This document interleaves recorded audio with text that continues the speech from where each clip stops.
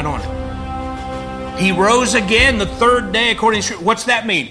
He rose again. That means you as a believer will rise again. He raised himself up. He has the power to raise you up.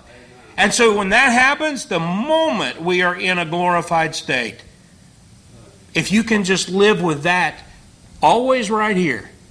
You know, you go about your day, you get busy and everything, but it's always got to be right there and right here. I'm telling you, it's a life-changing thing once you get that. And I'll say this. The victory is won. But listen, don't expect to feel that way and to have that kind of joy if you live like somebody who doesn't really believe the gospel.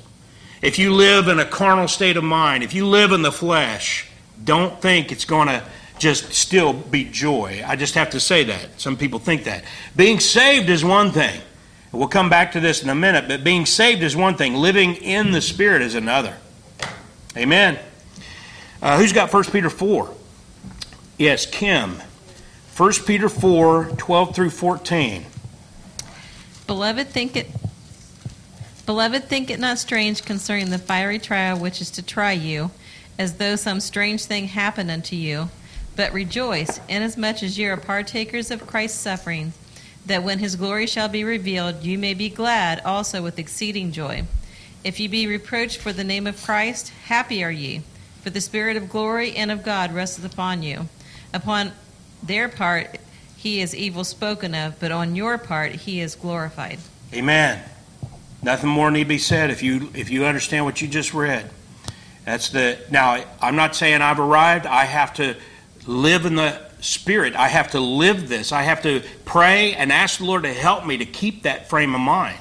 You don't know how many times that I've gotten so upset with my computer that I want to just take a sledgehammer to it. And Jenny will come in and try to fix it because I'm in there going, oh, this piece of garbage. I'm so tired of this. It's wasting my day. You know, she'll come in and say, what can I do? I said, you can't fix it. You're not going to be able to. And she's helped out on occasion when it's a software thing, but when it's maybe something that I didn't know that, you know, they got little booby traps in there, you know, and that kind of thing. But most of the time, it's nothing that you can really do anything about. I'll just go out. I leave. Yeah, get a bigger hammer. I leave the room. I'll go sit and, you know, steam coming out of my ears. I'm so angry. And I'll sit there for a little while. And then I'll just keep talking to the Lord. I'll say, Lord, I know. You know, hey, you know. This is how I talk to you. Lord, you know. I'm giving it my best. But as long as I have to deal with that garbage, the product is always going to be, you know, biblical and everything, but the amount of output is going to be less because of and a lot of that goes back to, I know some people think I'm crazy when I say this, but you've heard it before, our work ethic is going out the window, and it's because we have the culture of Sodom. The more we have the culture of Sodom, the more the work ethic goes out the window. The more developers don't develop for the people that they're serving. They just do what they can and get by with to get a paycheck. Yeah. That's computers. Same thing's happening with anything you own. Your cars, your refrigerators, your washing machines. Doesn't matter whether it's digital or it's even hands-on, hardcore stuff. It doesn't matter. The desire to do a good job and to please God is out the window, and when they don't want to please God, then they don't care about pleasing you either. I could go on and on about that, but point number 2 then, and these are all interconnected as we go, pray without ceasing, verse 17. Pray without ceasing. Now, as a young Christian, that was kind of a challenge for me at first because I thought it meant like pray every waking moment. And so I was trying to figure out how can I pray while I'm on the phone talking to somebody because I worked on the phone a lot. And how can you pray when you're sleeping? You know, that kind of thing. How many of you kind of struggle with this? You're wondering, how can you pray without ceasing? But it just means, don't overthink it. Pray daily, pray often, and never stop. That's what it means. I love Jenny without ceasing. That doesn't mean that every moment of every day, that's all I'm thinking about. I love the Lord. I love you all. I love hot fudge sundaes and black licorice. But that doesn't mean that that's all I ever think about. And that's the same thing with prayer. one thing that some people have taken this to mean is the call to go into a monastery. God has not called us to go into a monastery. Never. The Amish I mentioned, I think, last week, they're wonderful people in a lot of ways, and I enjoy going to Amish country and everything, but God never called us to do that. There's nothing biblical about separating from the world in the physical sense to the point where you won't even use electricity, and a lot of them are backsliding and using that now. Sad, unnecessary deaths taking place because just yesterday or day before, a semi-truck slammed into the back of one of those carriages and a lady was killed because they're out on the highways with horse and buggies. I mean, it's just a sad thing. That's not what God has ever called us to do when it comes to praying. He's not calling us to a monastery. Jesus and his apostles would have set up monasteries if that were the case. There's not a single example of Jesus and the apostles setting up monasteries. You know what they set up? Local churches. That's what they did. So it's just a kind of crazy thing in Christian history. Who's got Colossians 1, 3-5, Jim? But throughout Christian history, people have been doing that, and it's just so unbiblical. Go ahead and read that. We give thanks to God and the Father of our Lord Jesus Christ, praying always for you. Since we heard of your faith in Christ Jesus and of the love which ye have to all the saints, for the hope which is laid up for you in heaven, whereof ye heard before in the word of the truth of the gospel. So obviously, he said praying always for you. He didn't mean all the time, 24/7. So don't overthink it. What he's saying is they love the believers in the city of Colossae, the Colossian church, and they prayed for them always. We pray for people when we know that there's something. We pray. We have a special prayer after we turn off the live stream. But then there's people that we pray for on a daily basis until God comes through and things change and all that. But it's not a monk type of or mystical. How many of you have heard like Brother Lawrence? You heard of that? The practice of the presence, they call it. And it's where he advocated walk around and all day long just saying Jesus over and over in your head. Jesus, Jesus, Jesus. There's nothing biblical about that. And Jesus said not to do that. He said not to use vain repetition. But people, well-meaning people, get caught up in that stuff. Number 3 is verse 18. In everything give thanks, for this is the will of God in Christ Jesus concerning you. Now listen, it does not say to give thanks for everything. And there's one place where the Bible says something close to that, but the context isn't about giving thanks for everything without any qualifications. And this sounds rough, but I've got to say it. You don't give thanks for rape. You don't give thanks for molestation, murder, theft, cancer, heart attack, stroke, and name it. We all go around the room and everybody can name 2 or 3 things, terrible things that maybe have affected your life. The Bible never tells you to give thanks for that, and there are Christians who do that because maybe the new versions say that. I don't know. King James doesn't say that. It says, in everything give thanks. In, not for. In everything. So let's take a woman that, let's stay with the rough stuff here. A woman's raped. How can she give thanks in that?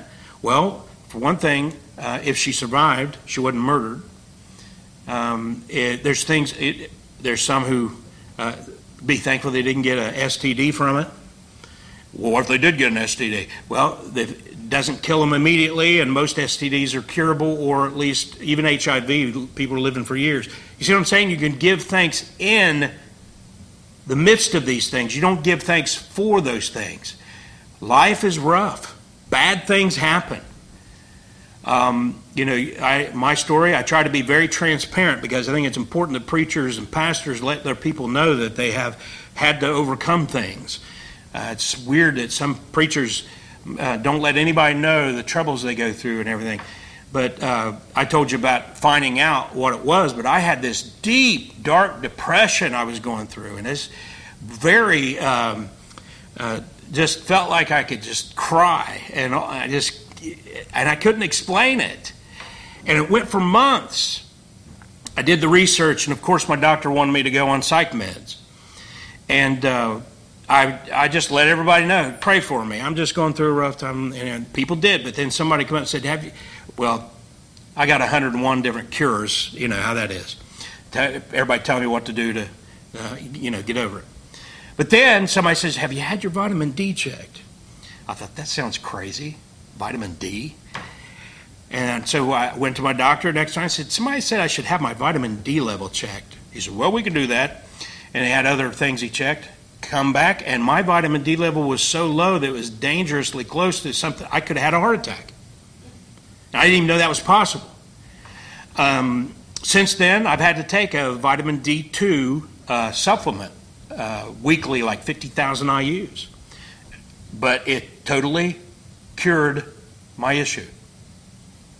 Now, that doesn't mean that's going to fix everybody, but I'm just saying sometimes it is something like that.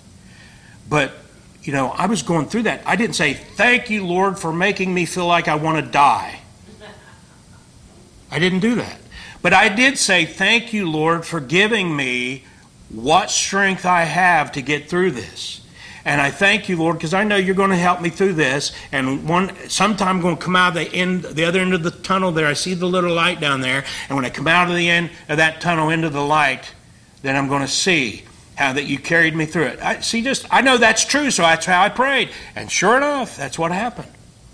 Some people's battle is worse. Some people's battle is longer.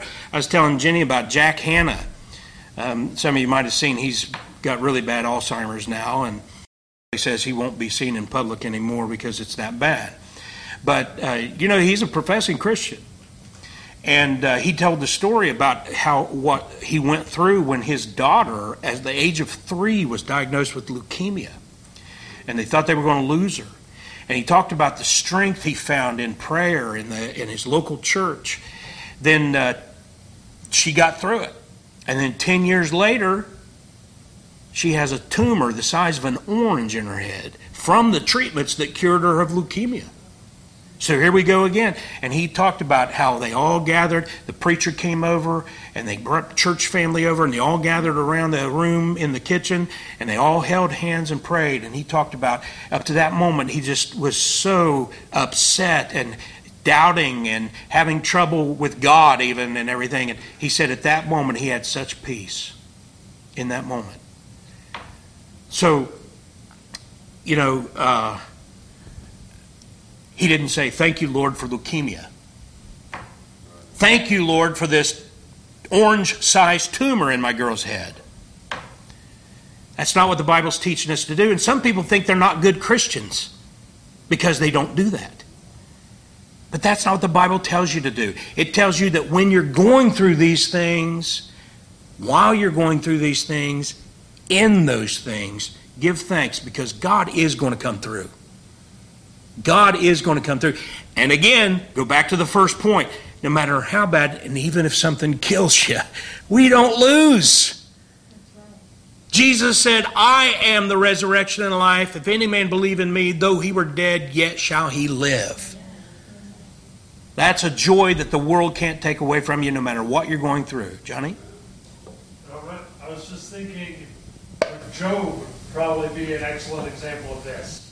Well, yeah. I seem to recall he never thanked God for taking away everything from him. Yeah. He just, I think his first response was just, "Well, God can take everything away from me, but He's the Lord." Yeah. The Lord giveth, the Lord taketh away, blessed be the name of the Lord. Yeah. Amen. So victims should not thank God for what's victimizing them, but you can give thanks in the midst of that trial, whatever it is you're going through. In the midst of such things, we can be thankful. This is the will of God in Christ Jesus concerning you. So give thanks for God's presence. Give thanks for God's love. Hey, listen, He doesn't have to be present. He doesn't have to love you. We all take it for granted. Give thanks for His mercy. His deliverance that you know is coming. His faithfulness. I'll never leave you nor forsake you. His promises. He's never let anyone down yet. And His salvation. Amen. Who's got Ephesians 5:19 to 21? Go ahead and read that, Johnny. Speaking to yourselves in psalms and hymns and spiritual songs, singing and making melody in your heart to the Lord, giving thanks always for all things unto God and the Father in the name of our Lord Jesus Christ, submitting yourselves one to another in the fear of God. Now, did you miss something there? Did it say to do that when you're feeling good and feeling like it?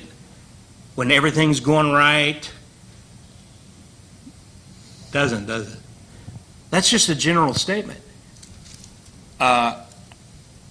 You know, I think one of the great statements that Peter Ruckman I ever heard him say was the difference between Christianity and all other religions is the songbook. They all have a holy book. They have somebody they want you to worship or something, but they don't have hymn books. You ever think about that? Why? Because we have something to sing about. And we are people who have a song in the night. That's not true outside of Bible-believing, Christ-centered Christianity. Amen? And point number 4 then is verse 19. Quench not the Spirit. Now, it's very simple. Walking in the flesh quenches His Spirit's work in our lives. As I mentioned in the first point, we were going to come back to this. You should have joy. You should have peace, and it belongs to you. It's your birthright, being born again. It belongs to you, but you can rob yourself of it by walking in the flesh and not walking in the Spirit. John Wesley said, "The Spirit of God flames in holy love, in joy, prayer, thanksgiving.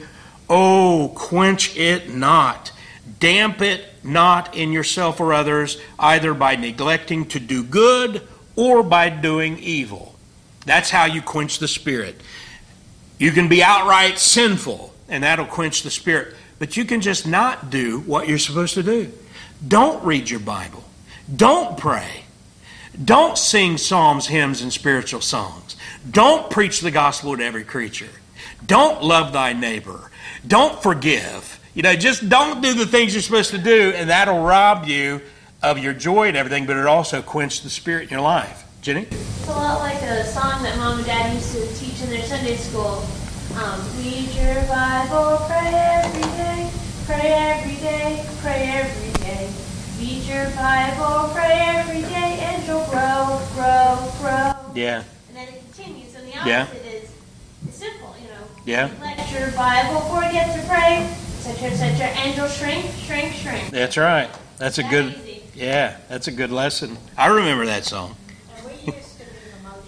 Yeah. Well, I didn't, because we're necessary. Yeah, thank you. Who's got Galatians 5:16? Oh, we're going to read that together. Yes, it says right there. Go to Galatians 5:16 to 25. And read the odd with me, so I'll start verse 16. "This I say then, walk in the Spirit, and ye shall not fulfill the lust of the flesh. For the flesh lusteth against the Spirit, and the Spirit against the flesh. And these are contrary the one to the other, so that ye cannot do the things that ye would. But if ye be led of the Spirit, ye are not under the law. Now the works of the flesh are manifest, which are these: adultery, fornication, uncleanness, lasciviousness, idolatry, witchcraft, hatred, variance, emulations, wrath, strife, seditions, heresies, envyings, murders, drunkenness, revelings, and such like, of the which I tell you before, as I have also told you in time past, that they which do such things shall not inherit the kingdom of God. But the fruit of the Spirit is love, joy, peace, long-suffering, gentleness, goodness, faith, meekness, temperance. Against such there is no law, and they that are Christ's have crucified the flesh with the affections and lusts. If we live in the Spirit, let us also walk in the Spirit. Amen. All right, so back to our text. The fifth point says, despise not prophesying. Now, this refers to specifically to preaching, because we preach the prophets and the apostles themselves are and were prophets. So that's prophesying. A fellow named John Trapp, I just like to give you some of the words of other preachers in the past. He said prophesying, that is preaching, 1 Corinthians 14:3, we'll read in a minute, so called because they took their text out of some of the prophets. Well, what's our text? We're from the Apostle Paul, but the Apostle Paul was a prophet. And so it's preaching, basically, if it's biblical preaching. Now that's an important, qualification for us to bring up. Most, I'd say 90% of the preachers in this country despise prophesying. They do not preach the Bible. They may quote a Bible verse or whatever, but most of what people get when they go to church is 10 or 15 minutes on their behavior and told to come to church and give and all that sort of thing. And they'll have all kinds of psychobabble and all this stuff, but it's not preaching the prophets. It's not verse by verse through Bible study, which is how God wrote it, and that's how He intends us to study it, read it, and to teach it. But that's true of most Christians. I quoted the polling done at 80% of Christians do not read their Bible even once a week. Well, that explains why they all go to those churches. People can only stand this kind of teaching you hear tonight if they love the Word. Now, if I only spoke to Jenny once a week, she wouldn't think I loved her. Well, that's what happens when the only time you crack open your Bible is once a week at church. There's no love there. You don't love your Bible. And so that's why you choose to go to a church that doesn't actually teach the Bible. I mean, we ought to go where they get all excited and that kind of thing. And there's good music. Oh, yeah, dude, yeah, rock. That kind of thing. That's what people are after when they're not in love with their Bible. But when they're in love with their Bible, they don't want all that nonsense. They want to go to a church that's going to teach the Bible. Now, there are tens of thousands of us out there, but there are about 300,000 churches. So that gives you the percentages. Who's got 1 Corinthians 14:4 and 5? Jenny Allball, go ahead and read that. He that speaketh in an unknown tongue edifieth himself, but he that prophesieth edifieth the church. I would that ye all spake with tongues, but rather that ye prophesied. For greater is he that prophesieth than he that speaketh with tongues, except he interpret, that the church may receive edifying. Now, just real quick, I want to say that there are some churches, I've been in churches where they have people stand up and say, I have a word from the Lord, thus saith the Lord, and it's not prophecy. I mean, very little of what's ever said. I am coming soon, I am coming quickly, be prepared, that kind of stuff. That's not prophecy, I already know that. You want to prophesy, tell me something I don't know. Then we test you. And if you get it wrong, sit down and shut up. Amen. That's the way it's supposed to be. So that's why you don't hear, what we're doing is we're not despising prophesying, we're preaching of the prophets, and that's what we're supposed to do. So real quick, coming down to the end here, verse 21 is our sixth point. Prove all things, hold fast that which is good. Now this is very simple. Don't receive, repeat, or repost without confirming. If you're a good Bible student listening to me tonight, you're taking notes. Some of you have it all up here, I know. But you're taking note and you're going to test. You test it while you're sitting there listening. And then sometimes you have to go home and do a little research and look up some scripture and to make sure what Pastor Greg is teaching is so. That's what you'll do. And that goes for your social media too. I've seen Christians repost stuff, some of the dumbest stuff there I've ever seen. And I'll try to nicely say, that's not true. You should. What, did you check that out? If you just do a little research, you'll see that's not true. And people get mad at you. They get angry. It's like, well, who are you to tell me? I'm not telling you anything. I'm just telling you that's not true. And if you do a little research, and then they block you. It's crazy. Who's got Acts 17? We're going to see Jenny Miller. Acts 17. This is our attitude right here. This is supposed to be our attitude. Acts 17, 10 through 13. And the brethren immediately sent away Paul and Silas by night unto Berea, who coming thither went into the synagogue of the Jews. These were more noble than those in Thessalonica, in that they received the word with all readiness of mind, and searched the Scriptures daily, whether those things were so. Therefore many of them believed, also of honorable women, which were Greeks, and of men, not a few. So they received the word. That means they come to church hungry to learn, they listen, they take note, and then they search the Scriptures daily whether those things are so. It's not just receiving. It's receiving and testing. No. Thanks. And that brings us to our final point. Number 7 is verse 22. Abstain from all appearance of evil. How many of you were taught that meant you never walk into a movie theater? You never walk into a grocery store if they sell alcohol. Amen. I told you the story of the preacher's wife who kind of rebuked her husband very nicely because he had his southern gospel music cranked up, and she said, people are going to think you're listening to rock and roll. That's not what this verse is talking about. It's to stay away from evil in all its forms. Evil can appear in many forms, and we're to abstain from all of those appearances of evil. If you get that straight in your mind, you'll understand this text. It's saying that evil can appear, boys, young men, well, any man of any age can appear as a pretty woman. Or women can be that fella who listens to you and cares, you know. It can appear as someone who doesn't have any self-control. It can appear in the form of a bottle. Or someone who won't do what's right, won't do what they need to do, and so it comes in a pill. Or it can be a best friend, ladies especially. I've seen it more with the ladies than the men, just being honest, how best friends can pull their friends away from their husbands, away from church. It can appear in any number of ways. Abstain from all appearance of evil.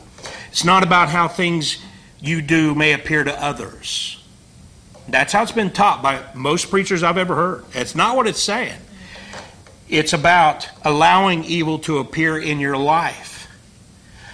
I will set no wicked thing before my eyes. That's what it's teaching. Acts 15:20, but that we write unto them that they abstain from pollutions of idols, and from fornication, and from things strangled from blood. That last one is pretty wild, but there are some groups that drink blood, and you should stay away from that. But idols and fornication, that's homo or hetero sex outside of marriage.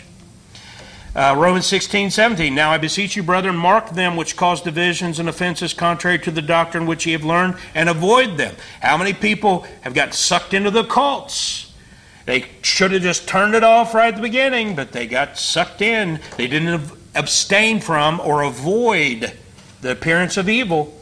Nevertheless, to avoid fornication, let every man have his own wife, and let every woman have her own husband. And there's people who for career or whatever reason don't get married, and instead they fornicate. So they get STDs, they have unwanted pregnancies, and so forth. 2 Timothy 2:23, but foolish and unlearned questions avoid. Yeah, that's true. There'd be people who would start to ask you things and talk to you about things and try to draw you in to get you and get your mind in chaos and everything. Avoid them. Just get away from them. Knowing that they do gender strifes. One more. 1 Thessalonians 4:3, we saw this. For this is the will of God, even your sanctification, that ye abstain from fornication. Again, and that's Starts in the head. Pornography. Some men just need to turn off the internet altogether.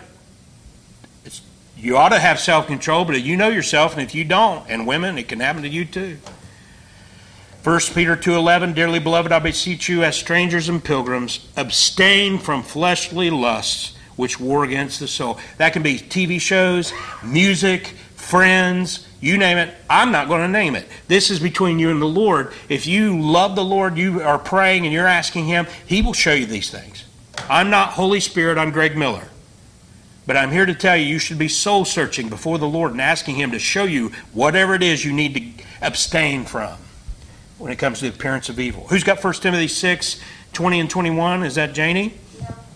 A few pages to the right in your Bible. 1 Timothy 6, 20 and 21.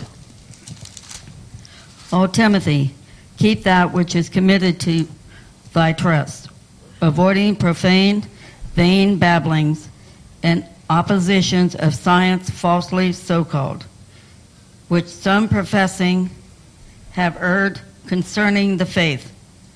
Grace be with thee. Amen. I mean, profane and vain babblings. The View. You want me to read that last one? The View. The Talk. I mean, that's profane and vain babblings.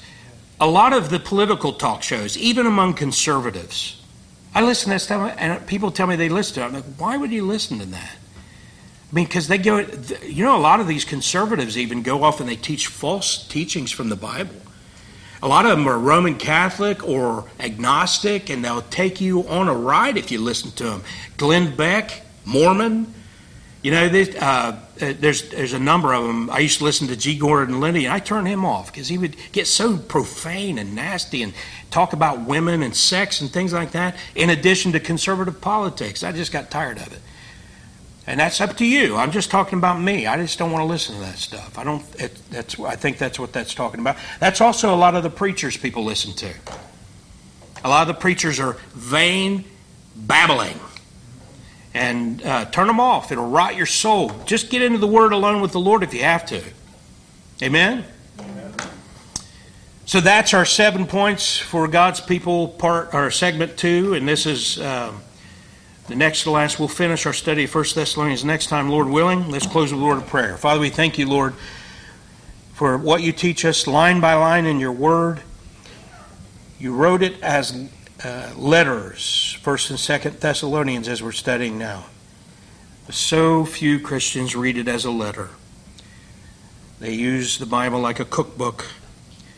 And we pray, Lord, that we'll always keep our focus on doing things your way, reading and studying the Bible the way you wrote it, applying it to our lives, and allowing the Holy Spirit to change us, conforming us to the image of your Son until the time we are taken out of here and glorified, and at that moment we shall be as He is.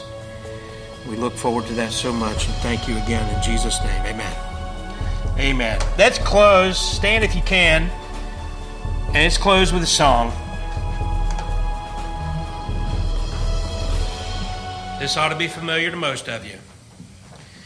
Jesus loves me, this I know, for the Bible tells me so.